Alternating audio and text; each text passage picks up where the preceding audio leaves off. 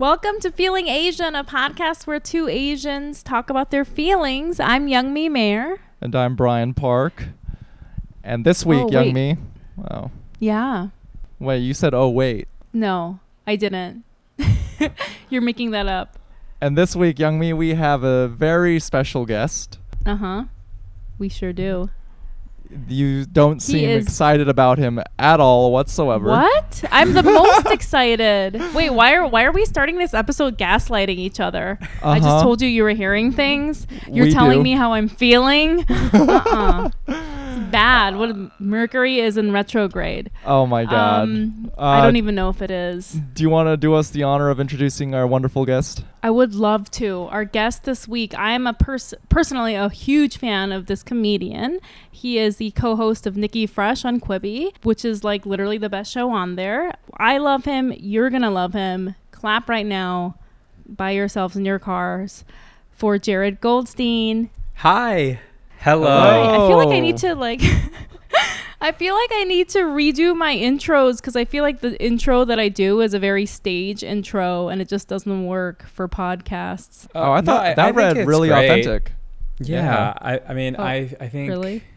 Yeah, I think you did a gorgeous job. Wow.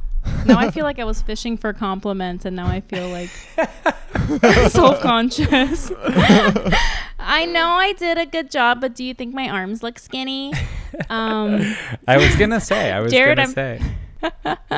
Jared, I'm so excited to have you here. You make me laugh so hard. Oh, yeah. Thanks for having me. Yay. From beautiful LA.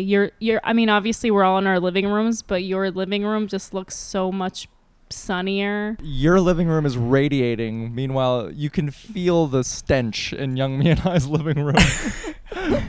Maybe yours more than anyone else's, Brian. Right. Brian we'll get into that.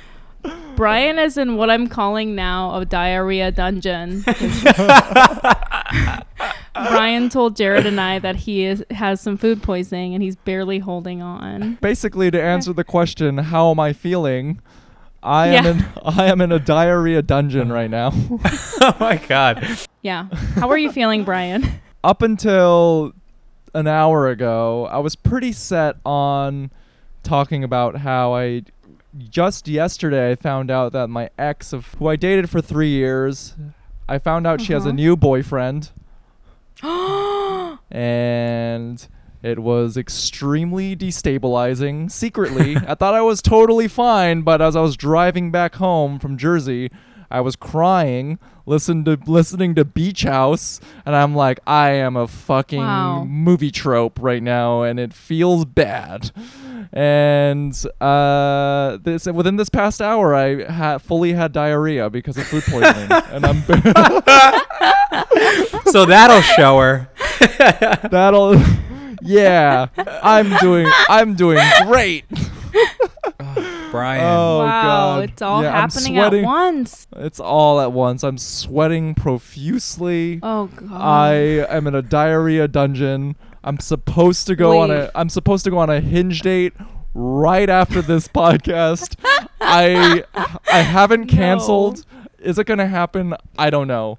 But that Brian, I honestly think you're going to pull out of this dungeon. I think they hit hard and fast. And then like as quickly as they came, they go, you know? Whoa. You sound very like wise because you're speaking very like in Proverbs right now, and I'm all about it. But hasn't that ever happened to you? Like, guru. I remember one time, when I still lived in New York. Oh no, I didn't live there. I was visiting, and I went to see a friend, and I really wanted to see this friend, and I was leaving soon, so I felt like I really had to go. And on the way there, I felt so sick. I got there. We're at this beautiful restaurant in like Chelsea, like near the water, and I get in there, and immediately I just have to explode the bathroom, and I destroy the bathroom. It's no longer a functioning bathroom. As soon as I walk into the most gorgeous restaurant I've ever been into, I break the bathroom, and then I come back out and I tell my friend, and he's like, "Hey, like, what's up? How are you?" And I was like, "I just exploded water into the bathroom," and he was like, "Oh my God, like, do you need to leave?" And I was like, I don't want to, and I think I'll be okay. And just by like sheer will, that was it. It was just like this one thunderclap.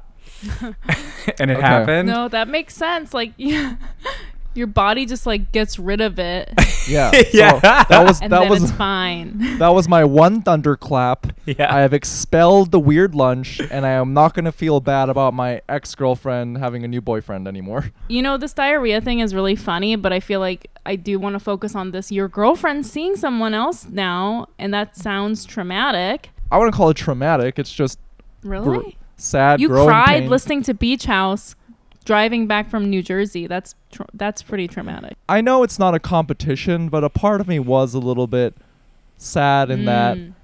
it's like I'm still single. She's moved on. I'm really happy for her that she's found someone new. Yeah. But I'm like, oh, maybe I'm the rotten person in this relationship because I haven't moved on. Like I haven't found another partner yet. You know? Damn. I don't know about that.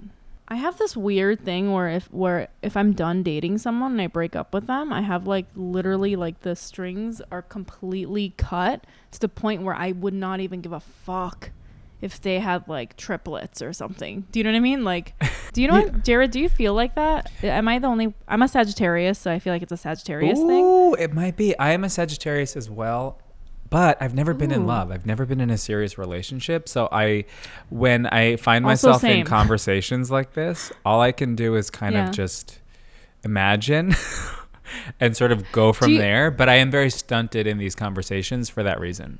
I think as Sagittarius, we just do not ever fall in love. I do sort of like get very intensely infatuated, and then like the next day I'll be like, ew. But that might be maybe not being a Sagittarius. That might just be mental illness. I don't know. Youngmi, how are you feeling? Okay. Well, all right, Father Brian. So I am feeling. Oh, I'm feeling, you know what? I feel like this is a part of quarantine that everyone is just sort of like hitting this like massive depression wall. Mm.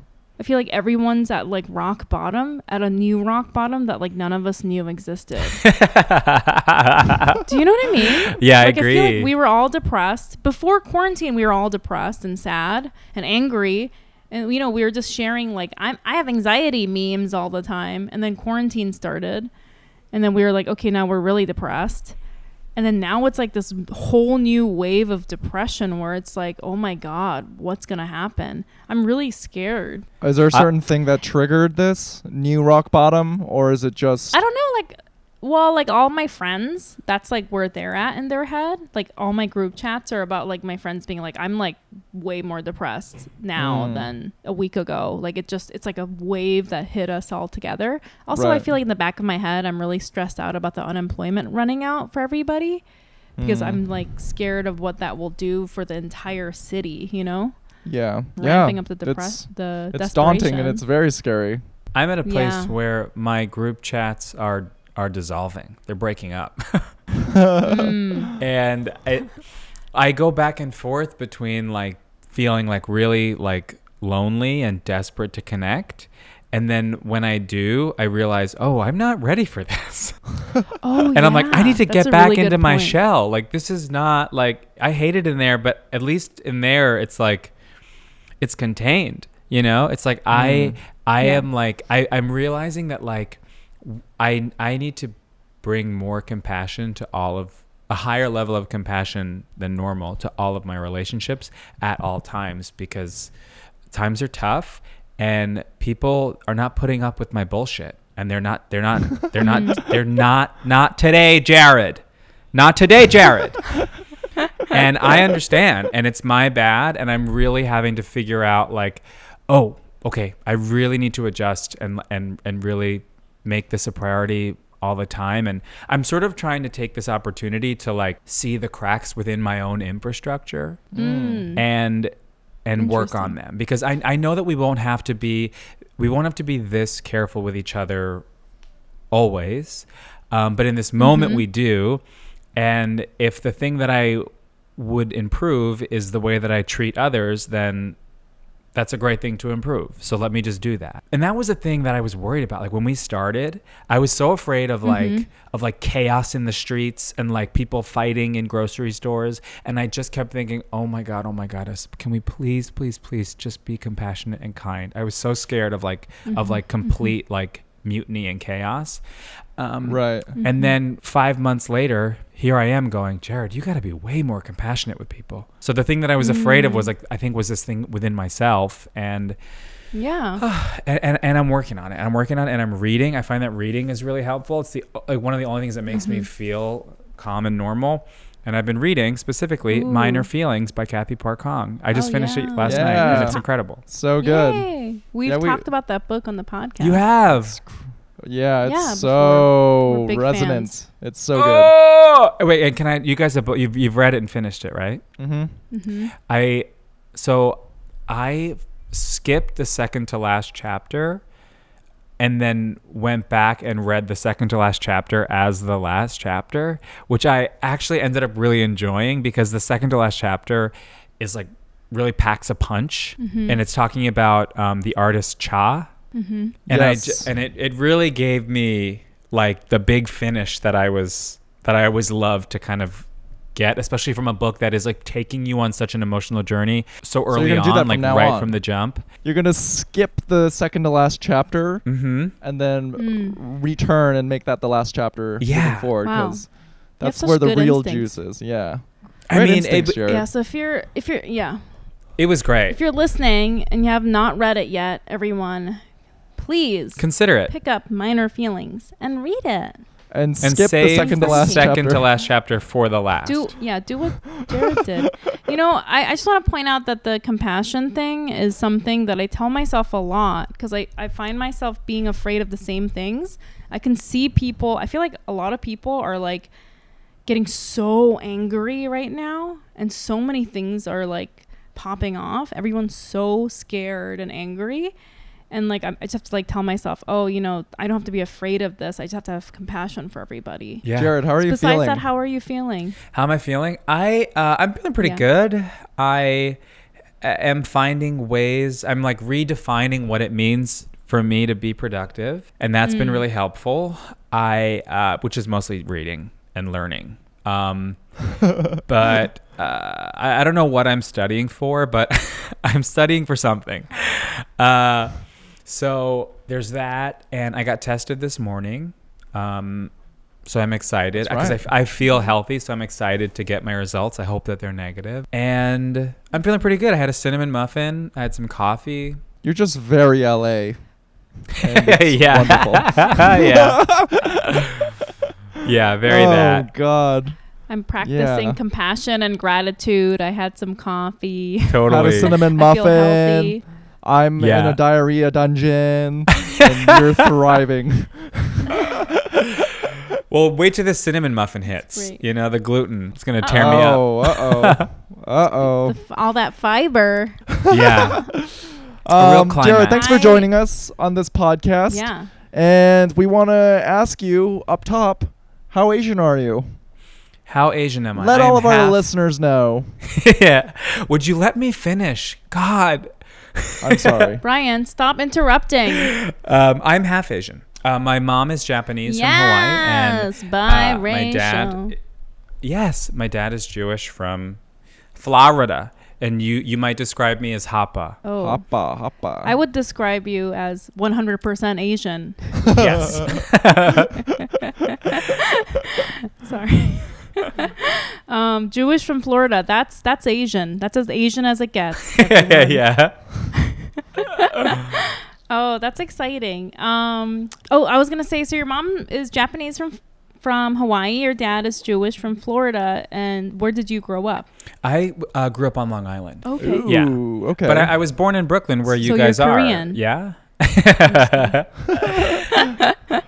Right, so growing up in Long Island, would you say that your upbringing leaned more Jewish, more Asian? Yeah, I would say it leaned Jewish. Most of my Asian culture within like my childhood and my upbringing was when we were in Hawaii.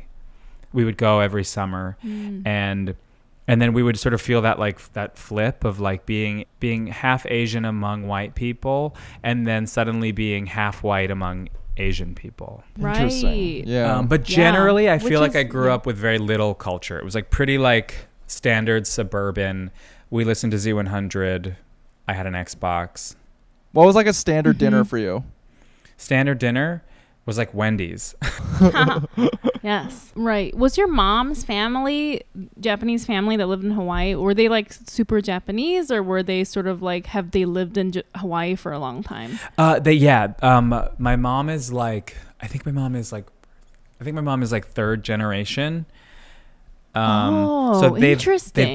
They've been in Hawaii for a long time. Her family were pineapple farmers. Whoa. Yeah. Okay, so she's like basically just Hawaiian. Yeah. So I mean, there's like Which she a identifies culture as, like, unique not ethnically, to Hawaii, obviously, but which is also like, you know, blended with American culture. yeah. So I guess, you know, the thing that I find interesting about Hawaii is because it is like, you know, I grew up on an island called Saipan, and you know, I do find kind of, not personally, but I can see how other people would find offense to how Pacific Islanders are kind of grouped together with Asians, because that's just like literally merging like 2/3 of the world into one group.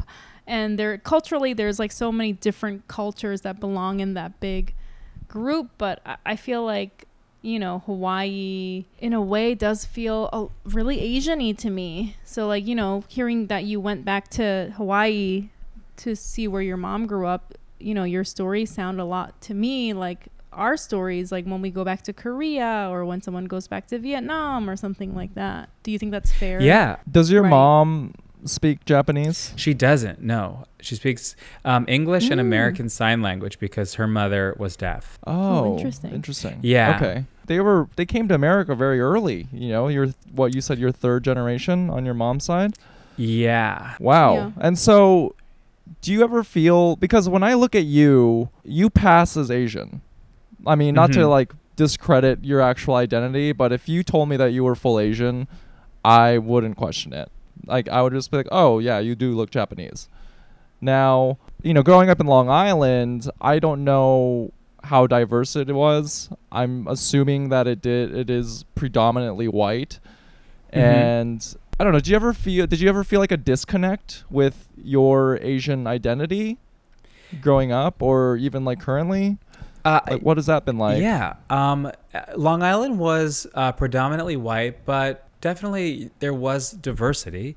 But Sure. I would say that I didn't really become so aware of my Asianness until I graduated high school and went to college, when I moved from Long Island to New Uh-huh. York City. Which sort of Oh. seems like the backwards narrative that you would expect. Not the narrative that you would expect. If you're in a small Right. town, then you would feel very othered until you went to the big city, a melting pot, and that you would not feel that way anymore. But I think because I had an older sister, I think everyone just kind of knew. Oh, that's Jared. He's half Asian. And then we just kind of just didn't really touch it very much. It didn't really come up. I remember like once our superintendent changed while I was in high school, and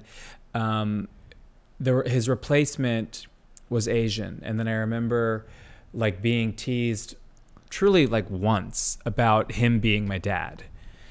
And I think in like my whole high school experience, that's really the only time that I can point to of like feeling other, and specifically in an Asian way. And then when I moved to New York City for college, it was like I was suddenly bombarded every single day because I was meeting all these strangers now, and they all wanted to know, what are you? What are you? Yeah. What are you? Right. So it wasn't until I went to college that really even became something that I was so aware of, that like I looked a certain way that was of interest to people. Right. And you're like saying that that's because in your childhood everybody around you already knew who you were, so that they never really had to be introduced to the idea of like your ethnicity. I think versus moving into a big city where you have to constantly introduce meeting yourself to new people. strangers who've never seen me Right. before. You know what I think is so interesting though? I just realized this when I heard you talking about your mom and her family. Like, I've always known that you were half Japanese, I think, from a while ago. And like when you were growing up, if somebody asked you, would you say that you were just half Japanese and half Jewish? Yeah. Like you would say that, right? But the weird thing is like your mom is third generation Hawaiian. Like she's basically Hawaiian, right? Well, but it's yeah, like, you know, it's like it's like, tricky. I don't It's know. tricky. Like yeah. Because she isn't Polynesian, which is like sort of like a part of like what it would be considered like really in quotation marks, or like authentically in quotation marks, for whatever that would mean, to really be like of Hawaiian descent, period. Hawaiian. As opposed to like a Japanese family that immigrates to Hawaii and starts a life there. Yeah, like I mean, I understand. Like, I guess it's so different because Polynesians have had like a difficult history with colonization and stuff like that, and so I understand that there's like a big need for them to own their identity, and they're like, no, if you're Japanese, you're still not Hawaiian. And I know that like a lot of my friends that live in Hawaii, I know they have an issue with people that are not ethnically Hawaiian claiming that. But it's interesting. I'm so interested by, especially people, you know, like us who are biracial or multiracial, and they have different ethnicities living in a different location. Like, who gets to claim that title? Do you know what I mean? Yeah. Because like with the Hawaiian thing, it's offensive to Polynesians if your mom said she was Hawaiian. But like if she was Japanese American, third generation, growing up in California, it would be offensive if people were like, you can't call yourself American. Do you know what I mean? Because that's like in reference to her being Asian versus not white, and that's racist. But like that whole thing always like is so interesting to me. You know what I mean? Totally. And I think that's something that I really loved about Minor Feelings was the way that she talked about like the stay in your lane politics can be dangerous because they don't acknowledge like the messiness of race, of us living together for so many years, and the ways in which cultures cross, and it's hard to kind of separate them. It's sort of clunky to do that, and I think the way that you see that like play out in Korea was very interesting to hear about people like fleeing so many countries. History is really, really, really messy and difficult to kind of like parse out in a way that is like. I remember when I was in college. I went to college in the financial district, like truly blocks from the World Trade Center. Also, just a few years after 9/11, and I was in an anthropology class, and my teacher was Asian and queer. I was closeted at the time, but on some level, I think we were connecting in that way. And I remember asking her. I was like 17, like a freshman, like taking this class, and I asked her. Like, is there like a neat word to describe? I mean, I guess now we would probably say like brown Asian, but at the time that probably would not have been understood.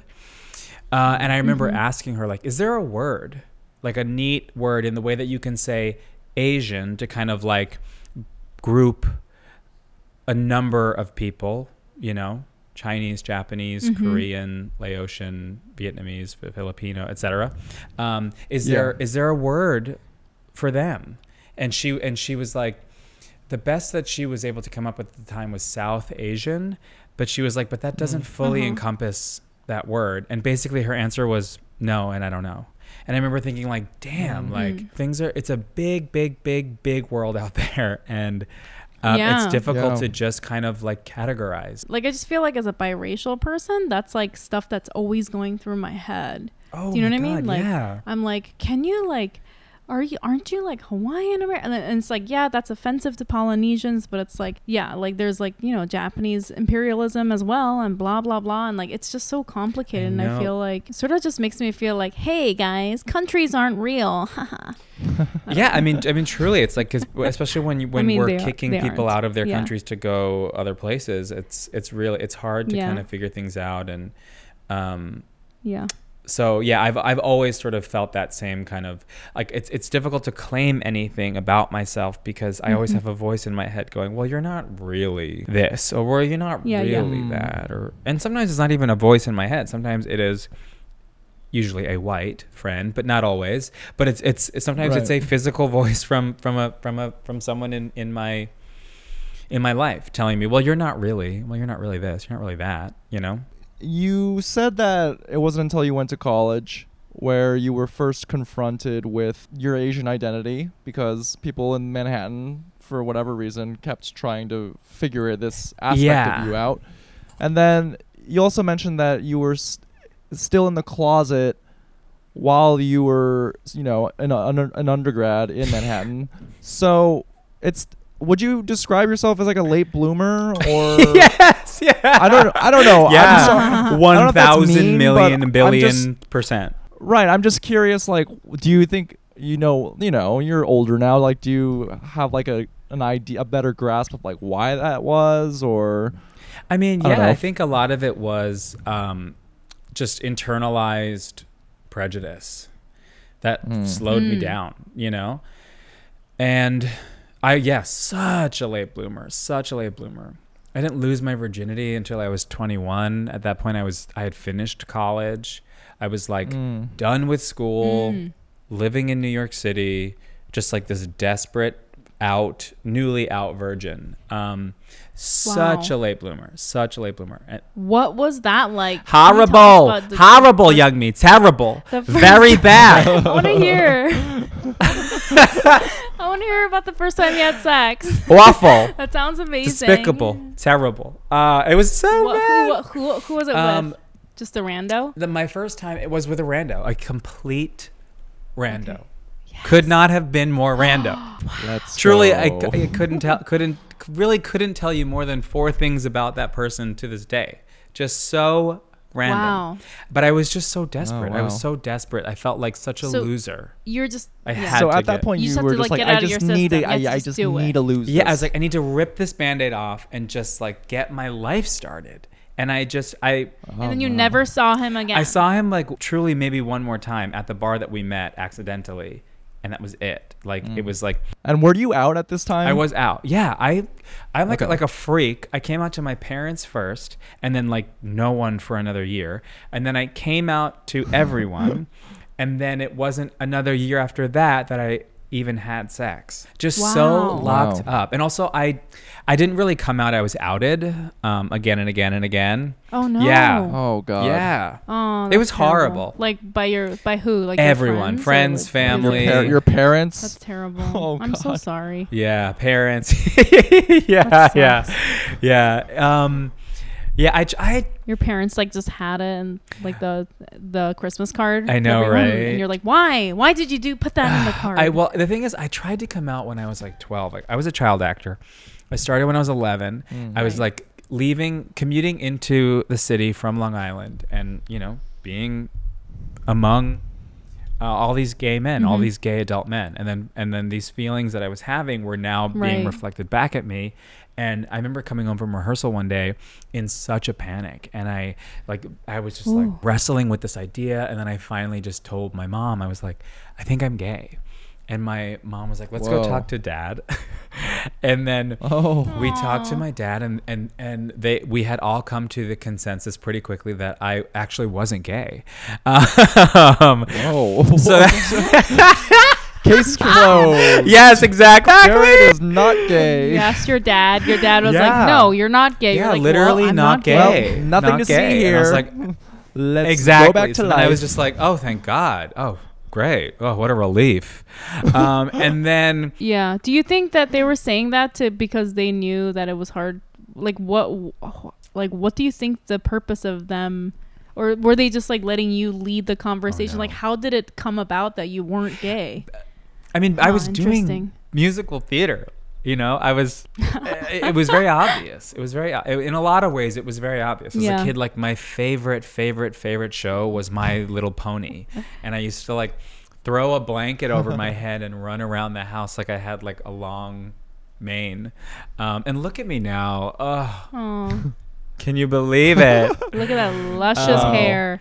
But that sort of led into every 2 years, my mom kind of checking back in and going, "Are you gay?" And then me going, No, we figured it out. I'm not. No, you said I'm not, so I'm not. And then she was like, okay. Oh. Mom, I'm Yeah, not exactly. gay. And then 2 years later, are you gay? No. And then the third time she asked me, I was like maybe 17 or 18. I just couldn't lie again. And then she, it was tough. It was really, it was so tough. God, it was tough. But we learned a lot. And they've come a long way. And here we are. Wait, so when your mom was asking you, are you gay? And you were saying no, you were in your head very conscious of the fact that you were lying. Fully. I remember like when okay. Because like I wasn't sure if like they had. No, totally. Like the conversation at the time. I mean, not that. Around sexuality, like really circled around the word confusion. And I remember just thinking like, that makes no sense. I am not confused. I'm upset. I'm freaked out. I'm scared, but I am not confused. Yeah, there's no confusion here. Like it was so clear to me that I was gay from maybe like it started around like 9, 10, 11. And by the time I was 12, it was just like, there is no way around this. This is what this is.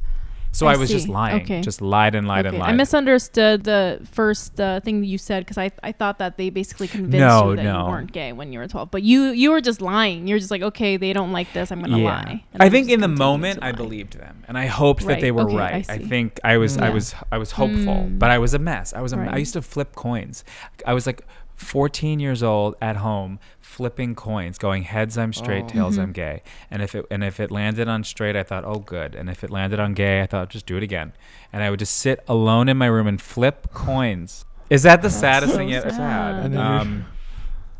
And then when I was like 19, now my parents know that I'm gay, but no one else knows. Like when I came out to them, I was like, but you're outing me and I'm not doing anything about it, not telling anyone.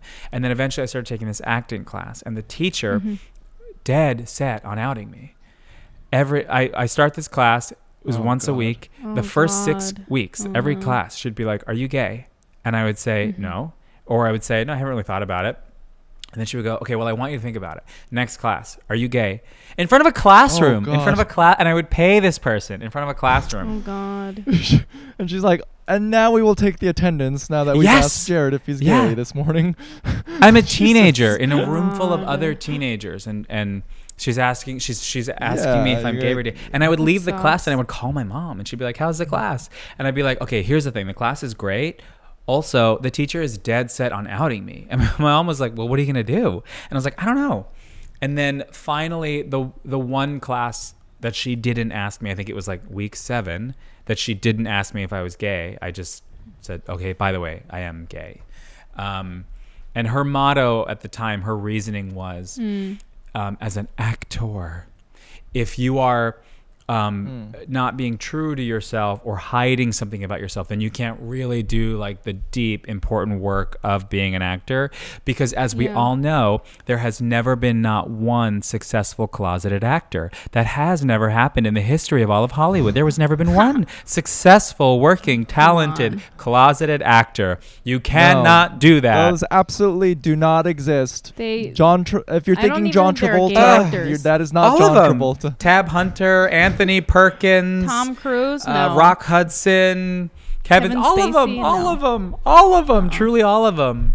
Wow, what an intense story. I feel like with every story of somebody who, grows up either gay or trans, there's like, hopefully, like for me, I feel like in our generation, this hopefully will just stop happening, but it's probably not true. But like, it's really hard for me to, because I'm a parent, I have a 6-year-old son. It's hard for me to just imagine my child saying something and me being like, no, like that just seems so, I'm like, why would it's so beyond me to care that if my son is gay or trans or whatever. And so, I'm not going to act like I'm like on a high horse or something. Like, I would never do that. Like, whatever. Maybe he's like, I want to go to the army or something. And I'm like, I feel like that's what it would be for you, Youngmi. It's like, Mom, I want to serve. I want to serve our country. And you're like, you're just no, confused, you don't. Okay? Go to your room and flip a coin. And if it's heads, you don't want to serve the army. And if it's tails, you keep flipping it until it's heads. like, I want to be a police officer. You Yeah. are just, you've been watching too much television. And that would be a great opportunity to teach your kid about the So, like, Korean yeah. War. That's so funny. He wants to get he Exactly. wants to get like the Lego tank, and you're like pushing him towards the My Little Pony. He's like, "Come on, Mino, you want this? You don't want the Lego tank." Don't you want the My Little Pony? Just kidding. Yeah, but it's always hard to hear, because I feel like all of us, like, we, whether in your life, if you're gay or whatever or not, like, you've had something where your parents gaslit you and didn't want you to do that, and it's very, Right. very painful. And I'm sure it's like something that you struggle with every day. So I'm sorry to hear that. So I'm guessing, did you go to undergrad for musical theater, Jared? Wow. No, I Wow. didn't. I went for No? I was Well, I assume because you said Because you I was a did child it since you were actor. 12. Yeah. And, yeah. no. See, what happened was puberty. Whoopsie. Yeah, it ruined it. So I was Oh, my wow. singing Oh, voice. that's a thing? So if people who are child actors, once puberty hits, they oftentimes don't end up continuing yeah, in that career? 100,000%. That's so fucking Yeah. That's so sad. I was Wow. a boy soprano, as it was called, and with a beautiful singing voice. And then puberty came, and it was like, nope, no, you don't have a singing voice. No, you don't. It was like night Ooh. and day. It Oh was my crazy. God. It was Really? so. I mean, talk just puberty is hard enough. Let alone Sure. gay puberty. Let alone gay puberty getting you fired from like a really good career on Broadway. Like, and then also like this industry that is such a home for gay people, to be kicked out of that, like sort of the subconscious suggestion that you're feeling in that Yeah. time. It's like another rejection. yeah. Oh my God. It was just Yeah. just really just a lot. So by the time Wait, and then how old were you? I was Sorry. 17. I was Right, 16 when my voice changed, and then I was 17. I had like one last shot. I was cast in this fancy musical, but was quickly fired. And then that show went on to win literally every Tony Award, and I just Oh, watched God. from college, where I was Oh, now studying God. psychology and biology. Oh God. Just go and like I feel like my life is over. Like I had a passion, I had a talent, I had a career, gone. And I'm 17, washed up, and I'm like Wow. surrounded by my peers who are just beginning their lives. They're so excited. They're like, I'm finally out of my town. I'm here in the Right. greatest city in the world, and I'm going to make my future happen. And I was Right. just Yeah. on a completely Wow. other frequency, and it was tough. Oh my God. That sounds like so intense. And closeted, I a can't- virgin, horny, acne. You- Oh God. Yeah. Ugh. I feel like whenever I see, because I feel like you're very attractive, it sounds like when I hear about models, and they're like, you see like a 22-year-old model, like one of the most attractive people you've ever seen, but then like internally they feel like washed up because they're like too old already or something. Yeah. Right. Like it's just like it's so hard for, I feel like, looking from the outside in to see somebody like you and be like, like a kid beginning their lives, but inside you feel like it's all over. Totally. Yeah. Yeah, And especially with it's, a thing like puberty, because that's Yeah. that's something that's out of your control. It's an inevitable thing, and so Yeah. like, yeah, I imagine. I don't know. That's just so sad, and It was so sad. And like, I if I were you at that point, I would be desperate for control in some way, shape, or form. Yeah. Yes, Also, yes, I would yes, feel yes, like- yes, okay. yes, yes, Yeah, yes, give yes. it Ding, more, ding, give it ding, more, ding, Brian. ding, ding, ding, ding, ding, Wait, ding, ding, ding, wait. ding. Yes, Also, you hit this the is the thing, jackpot, I baby. also- There's It confetti sounds falling like- on you. Well, okay. I'm just gonna ask you like a very 100%.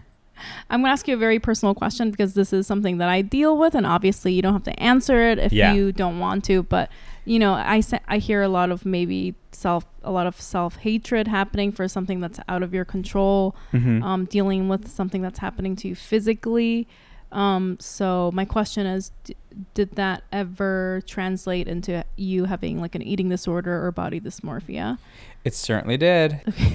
Yeah, and the thing about that And, too is yeah. like I didn't even realize for a while, because in my mind, and I think in a lot of people's minds, eating disorders is a gendered disorder, and as a young man, that wasn't something that I ever had to think about or worry about. Right. So you wouldn't. It didn't even occur to you that that would be something that would happen to you. Did not even Right. occur to me. Yeah. And then to Yeah. the point of like me being in like the lowest of it, which I mean, to be clear, like I don't want to conflate it with eating disorders that are like life threatening, because mine certainly was not. Right. I was just very intense around what I would allow myself to eat. And so much so that like by the end of it, for a year, I didn't eat at a restaurant. I only made my own food that I prepared, that I knew what was in it. And, you know, I had safe foods, and it was all about like trying to Right. eliminate these like dangers, to the point where like I basically had 3 meals, and I would eat the same 3 meals, but I would eat them 5 times, and I would eat it every single day. And for 1 year straight, did not. Whoa.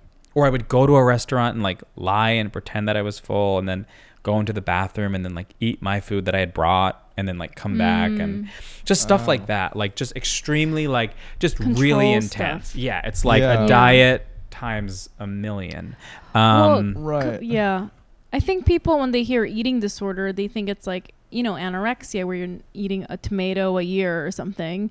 But I think, or, you know, you're starving yourself or throwing up. But I feel like the definition is more about you're using food as a control mechanism, right? To soothe yourself, like sort of retain power. And that's like disordered eating. It's not necessarily you weigh 80 pounds or whatever. Yeah. So I think it's an important conversation to have. And obviously I've heard you talking about like your diet before. And I remember the first time you talked about it, I said, that just sounds very LA. Totally. For me, I feel like it's just in LA, it's acceptable to eat like that, which is completely disordered. Right. But it's just like part of, you know, when just it's so the culture there. pervasive, it's hard to Yeah. see that you're engaging in this toxic activity. Totally. And Yeah. And it yeah. becomes Acceptable. normalized. Yeah. Yeah. I And they learned call it not to well-being talk or about it. health or yeah. Which was the part that was like the most encompassing, was like realizing if I told people, then it became like a secret. Like I couldn't out myself. And then in that way, it was like a replacement for like an old secret that I no longer had. Oh, wow. Interesting. Yeah. Wow. That's interesting. Also, that part where you said going to eat secretly in the bathroom. Do you think there's like you had comfort in having like a little secret like that, just because you were so used to it as a kid? Yeah. Like having this this deep, dark, plaguing truth. Once you became less strict about your eating habits, did you replace it with something else to retain that level of control you liked so much in your life, or did something switch in your psychology, like in your kind of like your life ethos, that made it more acceptable? I probably switched it with comedy. Okay. And That just makes like so much sense. That makes a lot of Yeah. sense. Honestly. Yeah. like I was like, oh, if I just go to 100,000 mics every week, then Yeah. that is a way that I can be in charge of my future. So Right. I've seen people doing that with comedy. Yeah. Yeah.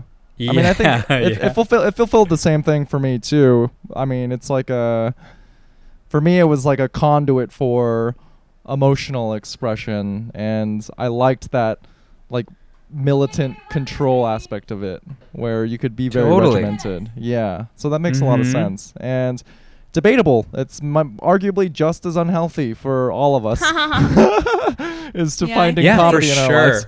100%. And I think that like comedy being really a big question mark right now has really like forced me to address things that I've avoided for a long time. Yeah, you've been like super transparent, really open throughout this entire episode, and it in a beautiful way. It kind of like it's like a constellation in a way. Like it makes a lot of sense, and I feel like our listeners have like a very deep understanding of who you are as a person, and that's like at least the feeling I get from all of this, like just your journey as an artist. Sagittarius king. Yeah, you had me at constellation. I heard star. But yeah, we want to ask you, what is something that you're proud of? Something that I'm proud of. I am proud of the way in which I am adapting to this new lifestyle that we are in. It's something that is like challenging, and I'm not always doing the best job, but it's always a priority for me to do my best job. So that's something that I'm proud of, because I am someone who like really, really loves and values working. And to be in this position, it's educational. So that's something that I'm proud of. I mean, I feel like, Jared, what you said seems so like minimal, but actually during this time for all of us to be able to accept and to be at peace with the fact that we are not producing and constantly creating or like, being productive.